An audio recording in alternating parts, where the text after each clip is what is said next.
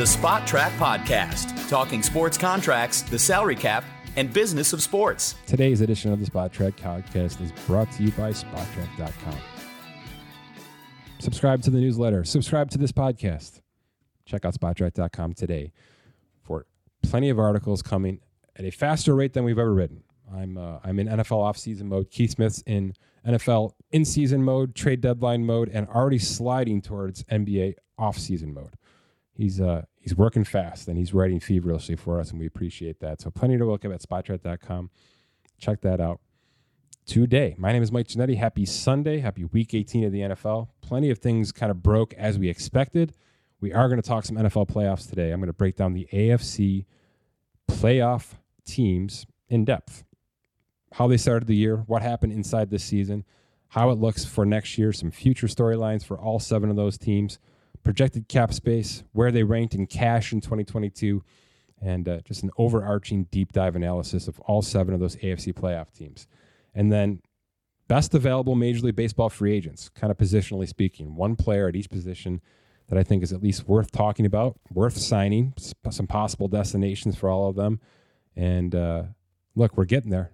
Middle of January is about the crescendo that leads us into pitchers and catchers reporting, preseason baseball, couple of late signings, maybe a couple of late trades as teams figure out who the heck they are, and then we're off and rolling April 1st. So we're at the tail end, but there's still some names out there, and I touch on that at the back end of this show. The NFC playoff teams, by the way, next episode I'll have a full deep dive on all 7 of those, and then we'll push into some gambling stuff and plenty more this weekend as we approach Week 19, the postseason for the 2022 NFL season.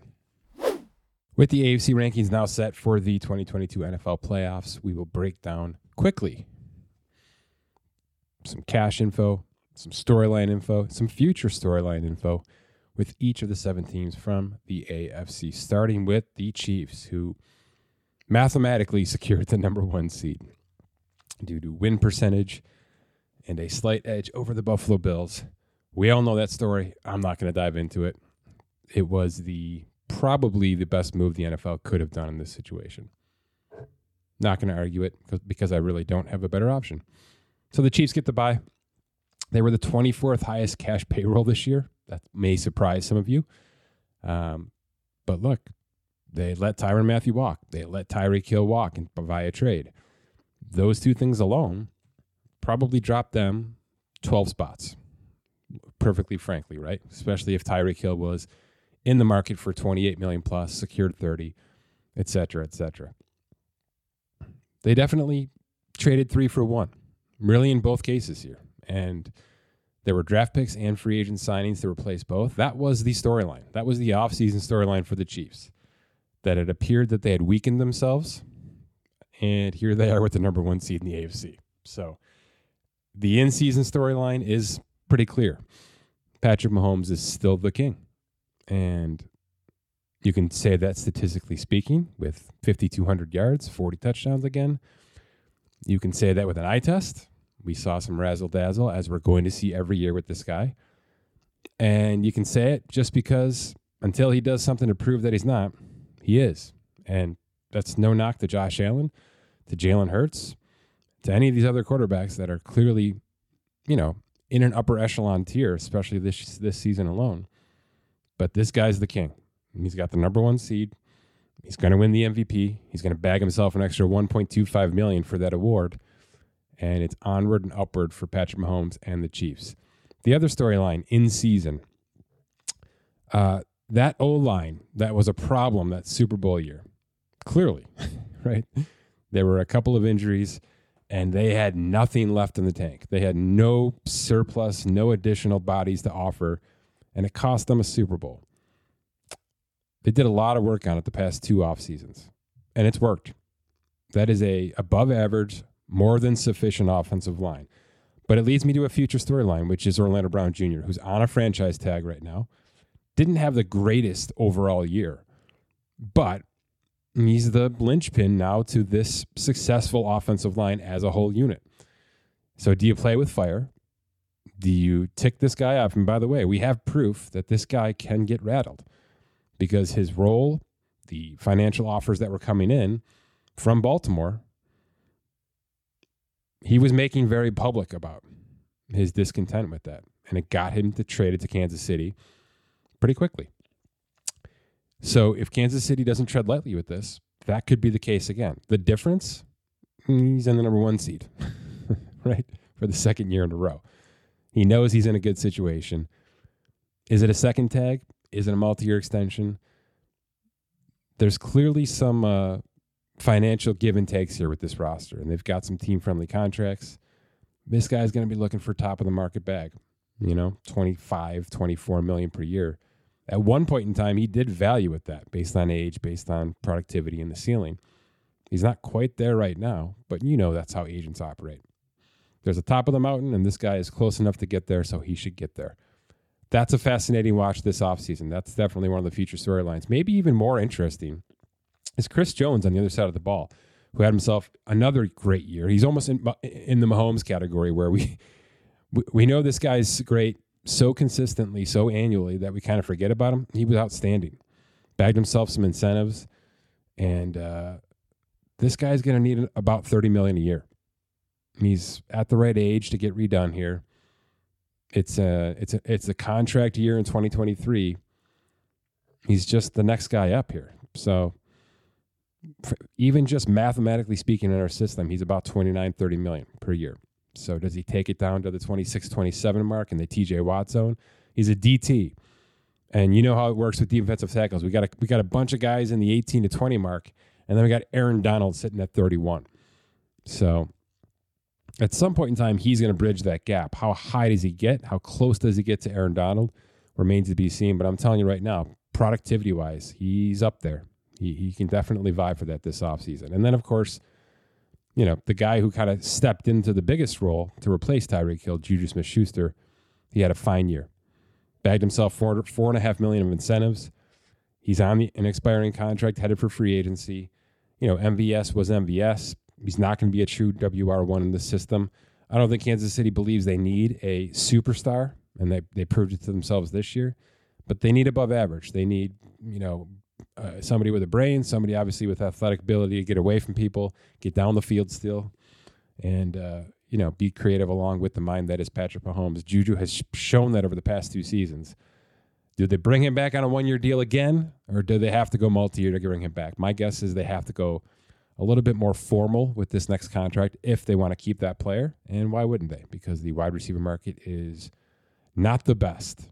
So my assessment is there's probably 3 big contracts coming this offseason in Kansas City, which when you factor in the Kelsey one and the Mahomes one, et cetera, it's going to add up. It's going to be big time pay for this number 1 seed. Buffalo's pretty well locked in already, not only to the 2 seed, but also contractually speaking. They did a lot of work over the past 3 off seasons. And notably this past offseason, Stephon Diggs and Dawson Knox got new contracts, and the big free agent signing was Von Miller to Buffalo. Yes, it fizzled out here with his injury. That's going to keep him out the rest of the season.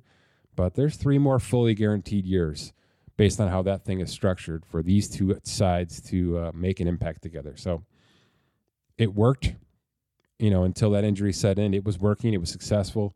You could see the reasoning behind it. You could see why he picked this team. It's a more reduced role, a little less stress, a little less wear and tear.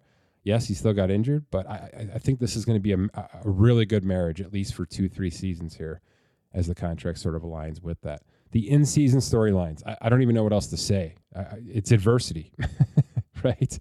There were some local community situations with the mass shooting that the Bills were a big-time, positive statement, positive help with, but that was in season. We had, obviously, the snowstorm. 2 of them, really. One that impacted an official game that took a home game away, and then, of course, the Damar Hamlin situation, which is ongoing, but taking positive strides. So all of that, plus more, plus the things we don't know about inside those locker rooms that happen in every single team, and they're still the odds-on favorite to win the Super Bowl right now, right today. Just looked a second ago.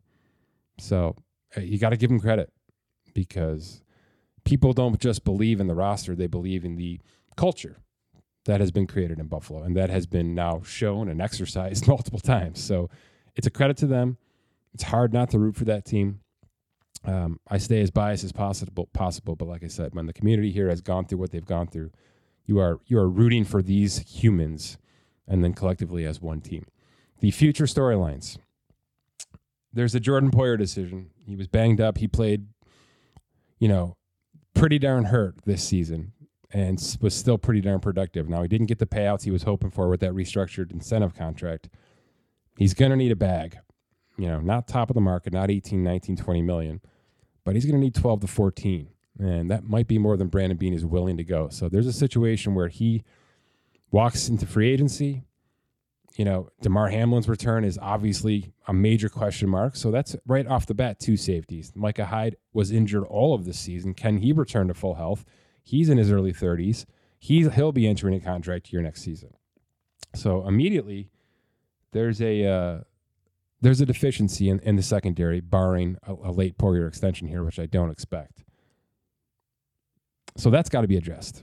Whether it's keep what we have and just roll with it and pay to go, or address it in the draft and or free agency, or both. I think a little of all that can happen because of the window they're in right now, because they are literally competing at the top of this mountain right now.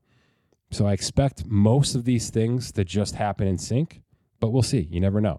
Tremaine Edmonds is right there in this conversation. He was a no for me 2 years ago for an extension. I think he was a no for me last offseason, even though you started to see a turnaround. He's played out his 5th-year option. He might be a transition or franchise tag candidate. That might be the best approach for Buffalo, though that's not a flexible cap approach, and they are in the negatives right now.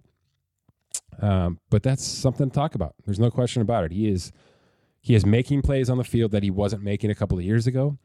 Is he an $18 million linebacker? I don't believe so. I think he's going to have to take around that Matt Milano price, $11-12 million. And if he thinks he deserves or can get more than that somewhere else, and he'll be happy to leave this organization, then free agency will be his motive outside of the tag. But certainly some defensive question marks for Buffalo heading into the offseason, but not yet. Not yet. They are the number 2 seed.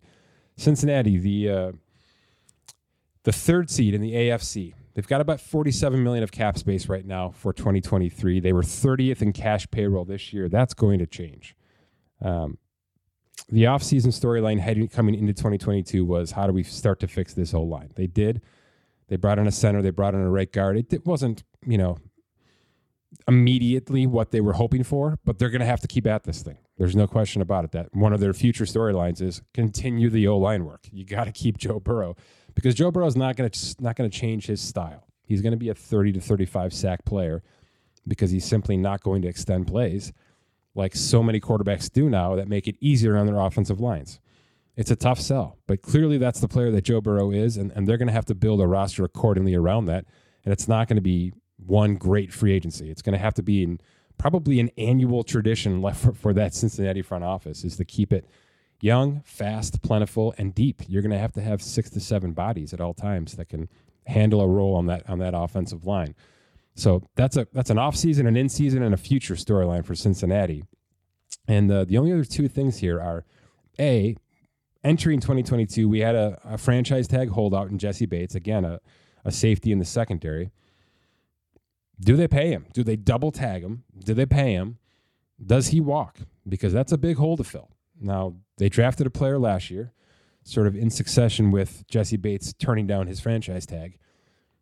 They may have to do that again as depth, and or find an option on the open market that is at least somewhat cheaper than what Bates is looking for, which is going to be in that 15 to 16 range. It's just how the age and the position is working right now. So there's a chance they'll have a big hole there to fill, and may have to go young to get there, because that 30th payroll is not going to be the case going forward.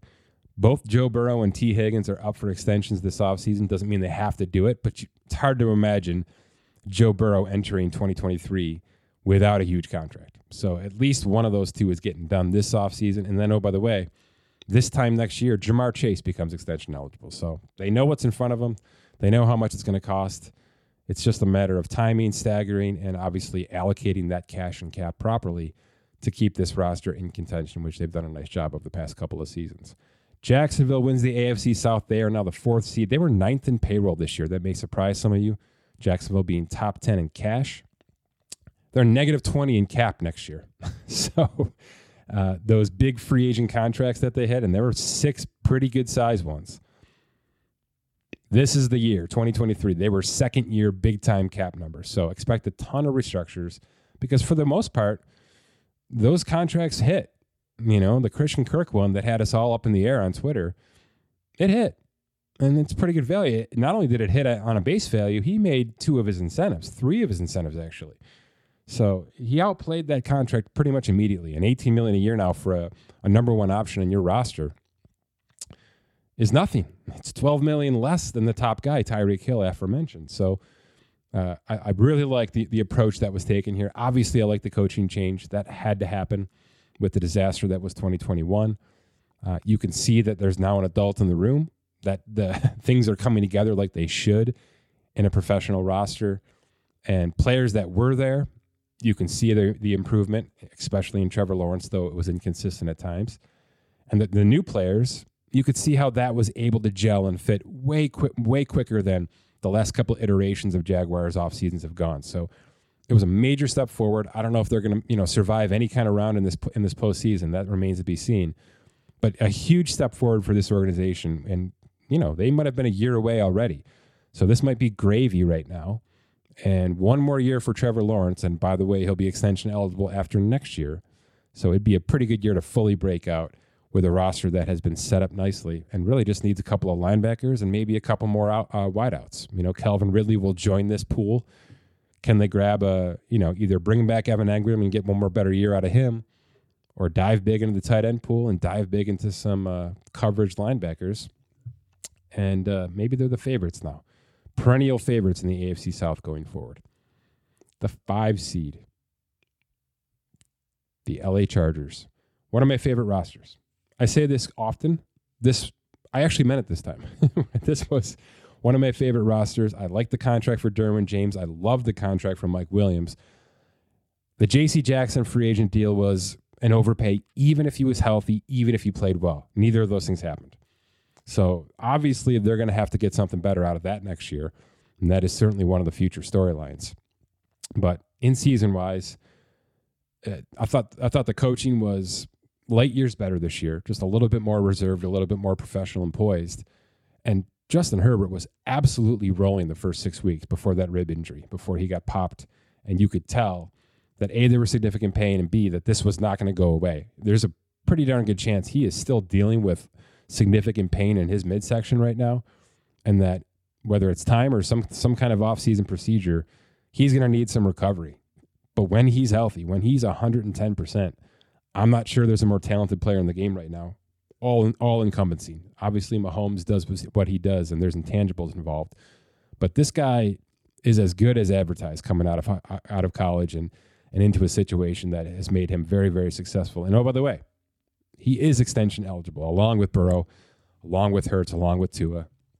So that is obviously, I don't even know why you would wait.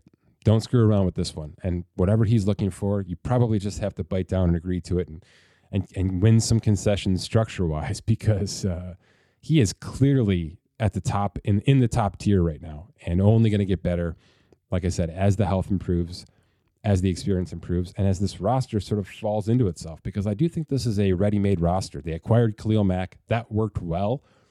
And look, when he had to be the only guy in the room, he's not Khalil Mack anymore. But when him and Bosa are together, this is a very successful situation on the line, in the secondary, and certainly on the offensive side of the ball. So 5 seed this year. Very interested to see where this ends up next year, because I do think this is a team that can push way forward very quickly. Baltimore survives with the 6th seed here.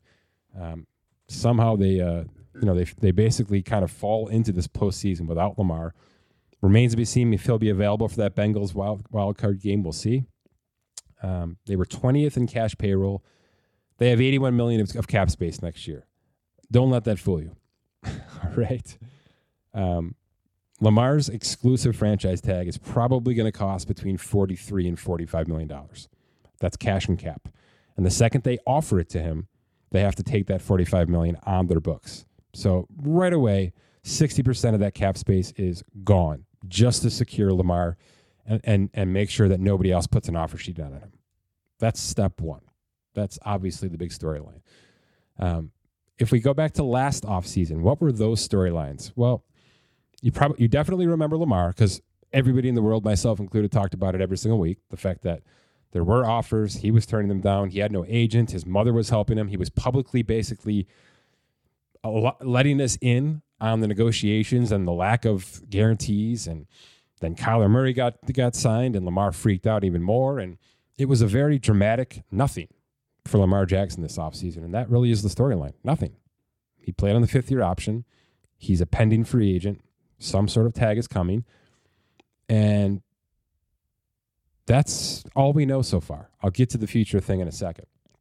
Two other things that happened. Justin Tucker got $17.5 million guaranteed. That's notable. I mean, that's something that we're just going to forget about. But having watched him now all season, again, every year, this guy's already in the Hall of Fame. That's a hell of a lot to guarantee to a kicker. So that happened. They pumped in big signings and big acquisitions to their secondary, both by the draft and by free agency. Marcus Williams, Kyle Hamilton, etc. That didn't really pan out. Now, it may now. This is the time of year for defense. But it really was up and down most of the regular season. And then they traded Hollywood Brown. I think their clear-cut number one wide receiver. They traded him during the draft to Arizona for that first-round pick. And they continue to operate without a true, absolute, dead-set number one option. Yes, Mark Andrews can be that. Yes, Devin, DuVernay can be that. Yes, Bateman has shown signs, but none of these guys are built physically to be able to stay healthy. They're just not.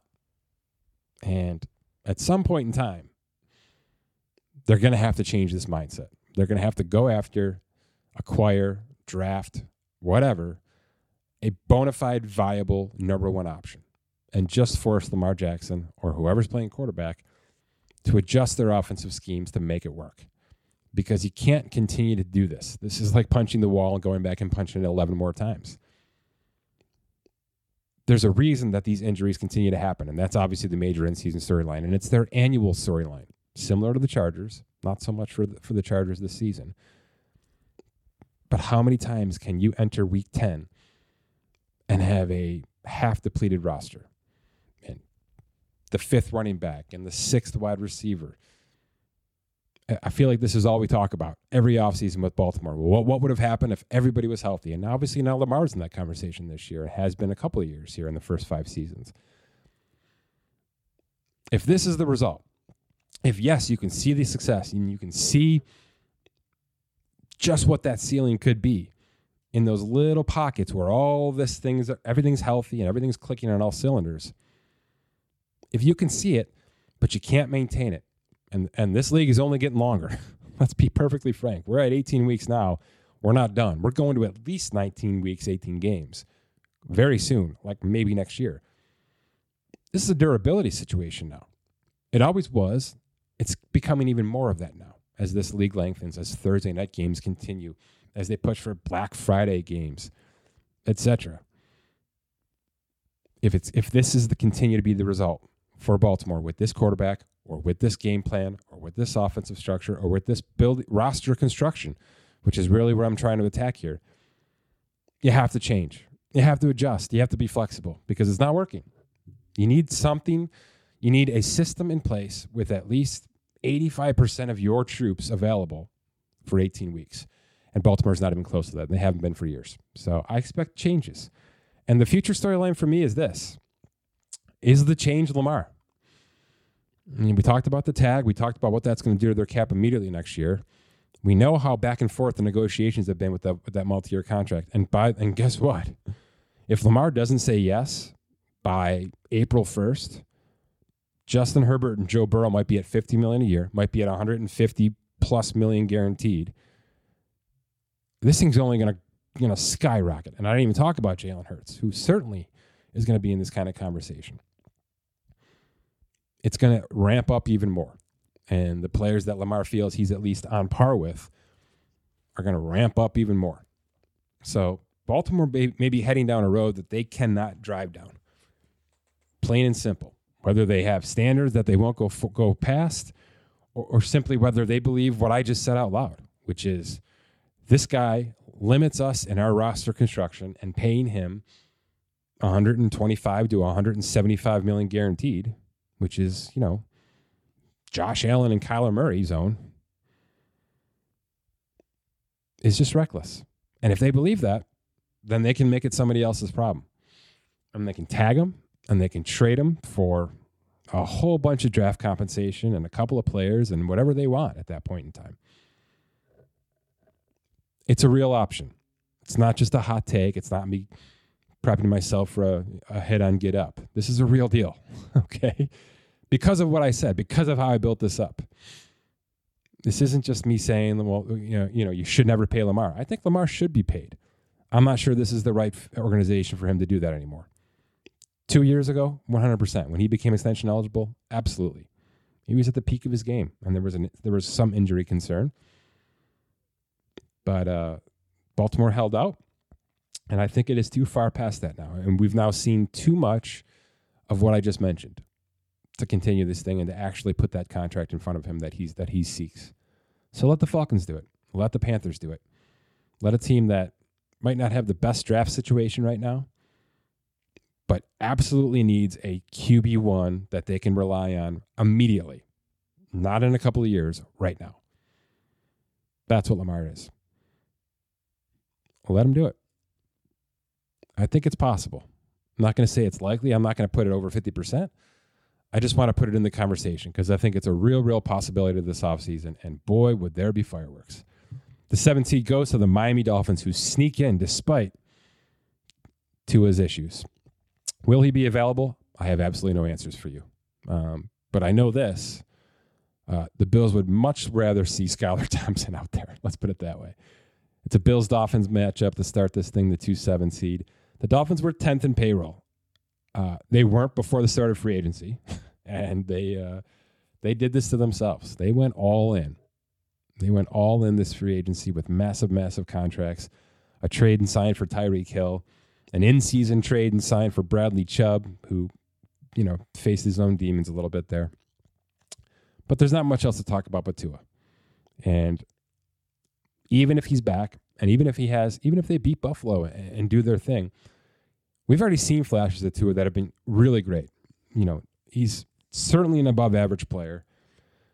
But 3 concussions in one season, I don't have the science in me to give you an honest answer about what that actually means. All I know is this is not something the league wants. Nor should a player want, nor should a family want, nor should anybody close to him want, certainly. And at some point in time, there's going to be a lot of very smart people looking at him in the face and saying, you got to stop this. You can't do this anymore. It's just too dangerous. And I don't know when that's going to be. But I know it probably means you shouldn't give him $150 million guaranteed this offseason. Let's start there. And that's all I can speak to. There's enough obvious red flags now out there to not jump at a 4th-year extension. That's all I know.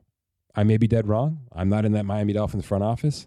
But I think, and this is the future storyline I have written down here, I think it's much more likely that they bring in a vet. Is it Brady? I don't know. Is it Derek Carr? I don't know. But I'm not talking about somebody on a 5-year, $200 million contract. What I'm talking about is somebody in the room, and maybe it's Baker. Maybe that's the best example I can think of off the top of my head. Maybe it's Baker to be the guy that he is right now for the Rams, which is you might not win this job because if Tua's healthy and he's 100% now and all systems are go, he's obviously our guy. We know he's our guy. But we can't have any old backup because of his situation and because of what this roster looks like and how much we've spent on this roster now over the past 12 months. So I expect them to be aggressive at the quarterback position, just not with Tua yet. That's all. And we'll see where that gets them. And obviously we'll see what happens over the next couple of weeks with this roster because this roster was good enough to beat Buffalo to start the year. They were good enough to beat Buffalo in that snowball game, and I was there in person to watch it. They were good enough. They held their own. And Tua, you could tell, was off a little bit there, and that was kind of the start of this last iteration. But when he's healthy, this roster is good enough to win a lot of ball games. So, yes, they're the 7th seed, and a lot of that has to do with the injuries of Tua. And that's going to carry into the offseason. No matter what happens here, that's going to carry into the offseason because when you start talking about $200 million, you've got to bring everything in front of you. And obviously his health is going to be at the front of those conversations. So that's your AFC. I will do this with the NFC for our next episode. And obviously anything that comes up here with Tua or with Lamar or with any of these other situations, Mike Williams was injured today. That could be a very big storyline for this first round matchup. And obviously anything else AFC related, I'll bring it up in the next episode, but we'll focus solely on the NFC and those 7 teams in the same fashion in the next edition of the Spot Trade Podcast. All right, a little baseball, because obviously it's, rounding into form a little bit now. Free agency has been 2 months deep. Yeah, almost exactly 2 months deep here. Not the best list of best available players, but a list. And always good to check in and see where we stand there, as we are just about 6 weeks away from, it's about 4 weeks away from pitchers and catchers report and about 6 weeks from those first post preseason games. So let's see where we're at here. Just quickly off the top. The pitchers go quickly. You know how that works. We're down to Johnny Cueto, who, if you don't follow the game closely, that sounds like somebody who played forever ago and probably still shouldn't be playing, except for he had a phenomenal 2022 season. So he's still actually a pretty good get for a team looking for a 3, 4, 5 pitcher that's certainly on the backside of his career, but showed real comeback. I think Martin Perez type situation, just a little bit older. There's a bunch of teams that could still use this. I'd put the Angels at the top of this list. I still think the Blue Jays have another pitcher to add. And then you start getting into some of those bad teams who could overpay to bring him in, right? The Marlins and Cincinnati and things like that. But that's the top of the list for sure. If we start looking at the catcher position, which also went pretty quickly here, and by the way, a couple of trades, maybe a couple more to happen still. Gary Sanchez, again, a player who was sort of exiled off the Yankees roster, had a pretty solid year with the Minnesota Twins. Now, he had a lot of help around him, so if he goes to a bad roster, he could revert back to some really bad habits, especially defensively. But, teams looking at platoon a little bit. Maybe they've got an older catcher, and they just need to get things sort of figured out here. He's going to hit his home runs, and there's no question about that. And he's still young, so there's time for him to improve. I don't think he's ever going to be batting .250 in this league, but it's certainly possible that somebody can fix him in that regard. I'd put Boston for a lot of reasons, but I'd put Boston at the top of this list for Gary Sanchez, but we'll see where that ends up in the next couple of weeks. First base is Trey Mancini, the former longtime Baltimore Oriole who went to the Houston Astros for their stretch run. Didn't make a huge impact in Houston. I still think there's a chance they could bring him back just as depth, even though they certainly addressed the issue with Jose Abreu. I still think there's a chance Baltimore brings him back because they're going to start to push a little bit here.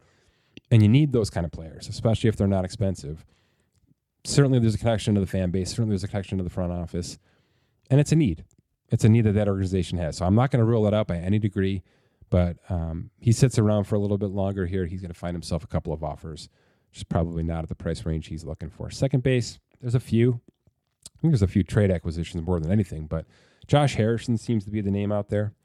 There's one of those, savvy vets who's never going to throw a stat line up there that really impresses you too much, but he's just rock solid. Tons of defensive metrics in his favor, especially at his experienced age, 35 years old.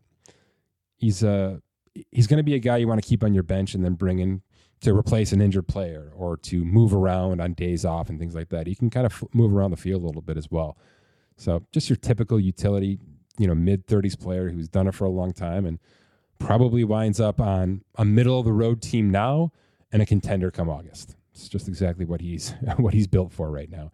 I'd say the exact same thing about Elvis Andrus, who's my shortstop selection. Obviously, the big shortstops have come and gone, as long as we're including Carlos Correa as a Met, and it's not fair to say that. So I should say that Carlos Correa is still available. He has not signed a contract. The medical situation is still going down. The Twins are getting back in the conversation, reportedly, even though the Mets still have the upper hand. So that one's still hanging out there. But Andrus, look, a lot of years in Texas, a cup of coffee in Oakland on a minimum salary because he got bought out of Texas. He's going to be a near minimum guy right now. He's a complete utility player, not super old. He's 34 now.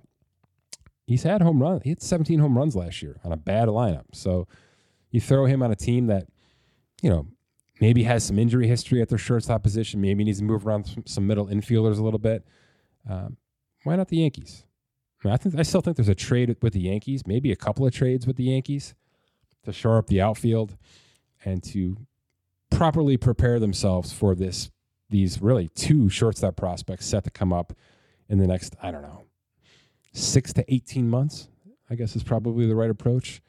But until then, they have to backfill this thing because they are pot invested and they need to win their division and get into the postseason again. It's not like they can sit back.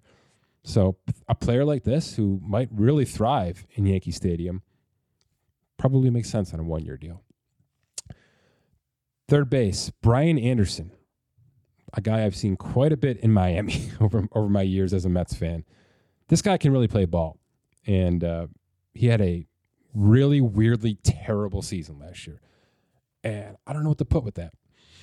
I don't know if there was a rift with Don Mattingly. I don't know if there was a rift with the organization, but it just was a extremely uncharacteristic season for a guy I've seen be so consistent over the years. So I'm shocked he hasn't found a home yet. I feel like there's too many people putting last year as his top resume, and it shouldn't be. There's a lot more to this player. Similar to Josh Harrison. He's not that old. He's 29.